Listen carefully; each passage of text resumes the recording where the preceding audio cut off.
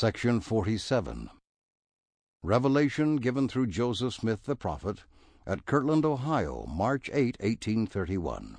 History of the Church, Volume 1, page 166. Prior to this time, Oliver Cowdery had acted as church historian and recorder. John Whitmer had not sought an appointment as historian, but being asked to serve in this capacity, he had said that he would obey the will of the Lord in the matter. He had already served as a secretary to the prophet in recording many of the revelations received in the Fayette, New York area. 1 through 4.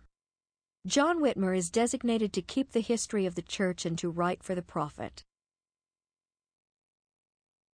Behold, it is expedient in me that my servant John should write and keep a regular history, and assist you, my servant Joseph, in transcribing all things which shall be given you, until he is called to further duties. Again, verily I say unto you, that he can also lift up his voice in meetings whenever it shall be expedient. And again I say unto you, that it shall be appointed unto him to keep the church record and history continually. For Oliver Cowdery I have appointed to another office. Wherefore it shall be given him, inasmuch as he is faithful, by the Comforter, to write these things. Even so, Amen.